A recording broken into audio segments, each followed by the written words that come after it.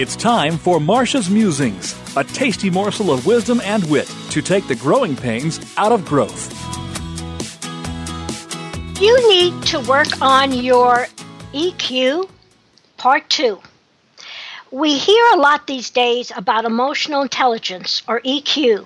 Books on leadership discuss it, personality assessments address it, and employers will look for it when evaluating potential new hires or for promotions. Emotional intelligence is the difference that can make the difference between success and failure.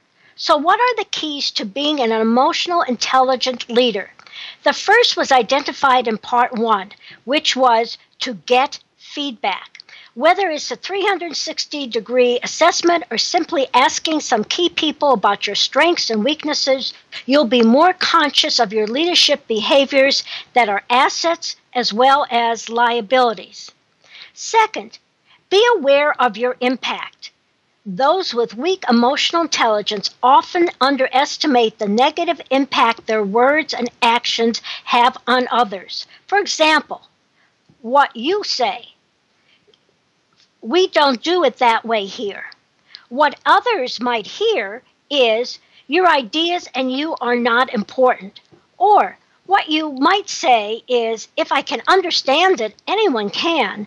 What others hear is, I'm smart enough to understand it. Why can't you, dummy?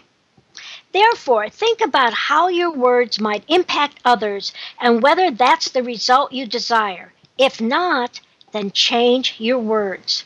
3, press the pause button. Having high emotional intelligence means making choices about how you respond to situations rather than having a knee-jerk reaction. Michael, a client, tended to interrupt others before they could complete their thoughts.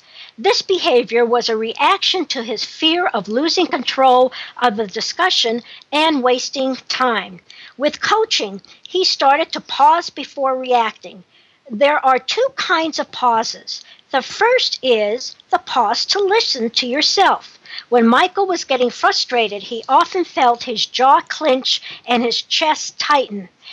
By recognizing these physical signs, he reminded himself he had options. As a result, he was better able to decide how he wanted to respond rather than relying on his default of cutting the person off.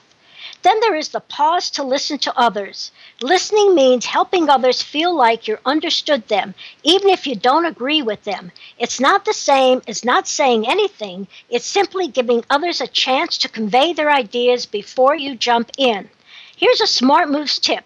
A lack of EQ is what limits people in their ability to manage themselves, manage others, or manage situations. On the flip side, I've seen people with strong emotional intelligence skills rise above challenges and move forward more confident and resilient, which are important drivers of success. Do you want to boost your emotional intelligence and be a more effective leader? Get the article 7 Habits of Highly Emotional Intelligent People. Contact me at Marcia, Marcia, at smartmovescoach.com. That's SmartMovesCoach.com. Or call me at 972-380-9181. You're listening to Marcia Zeidel, the Smart Moves Coach, making sure you're on the right track and not getting sidetracked in your drive for high performance and profitability.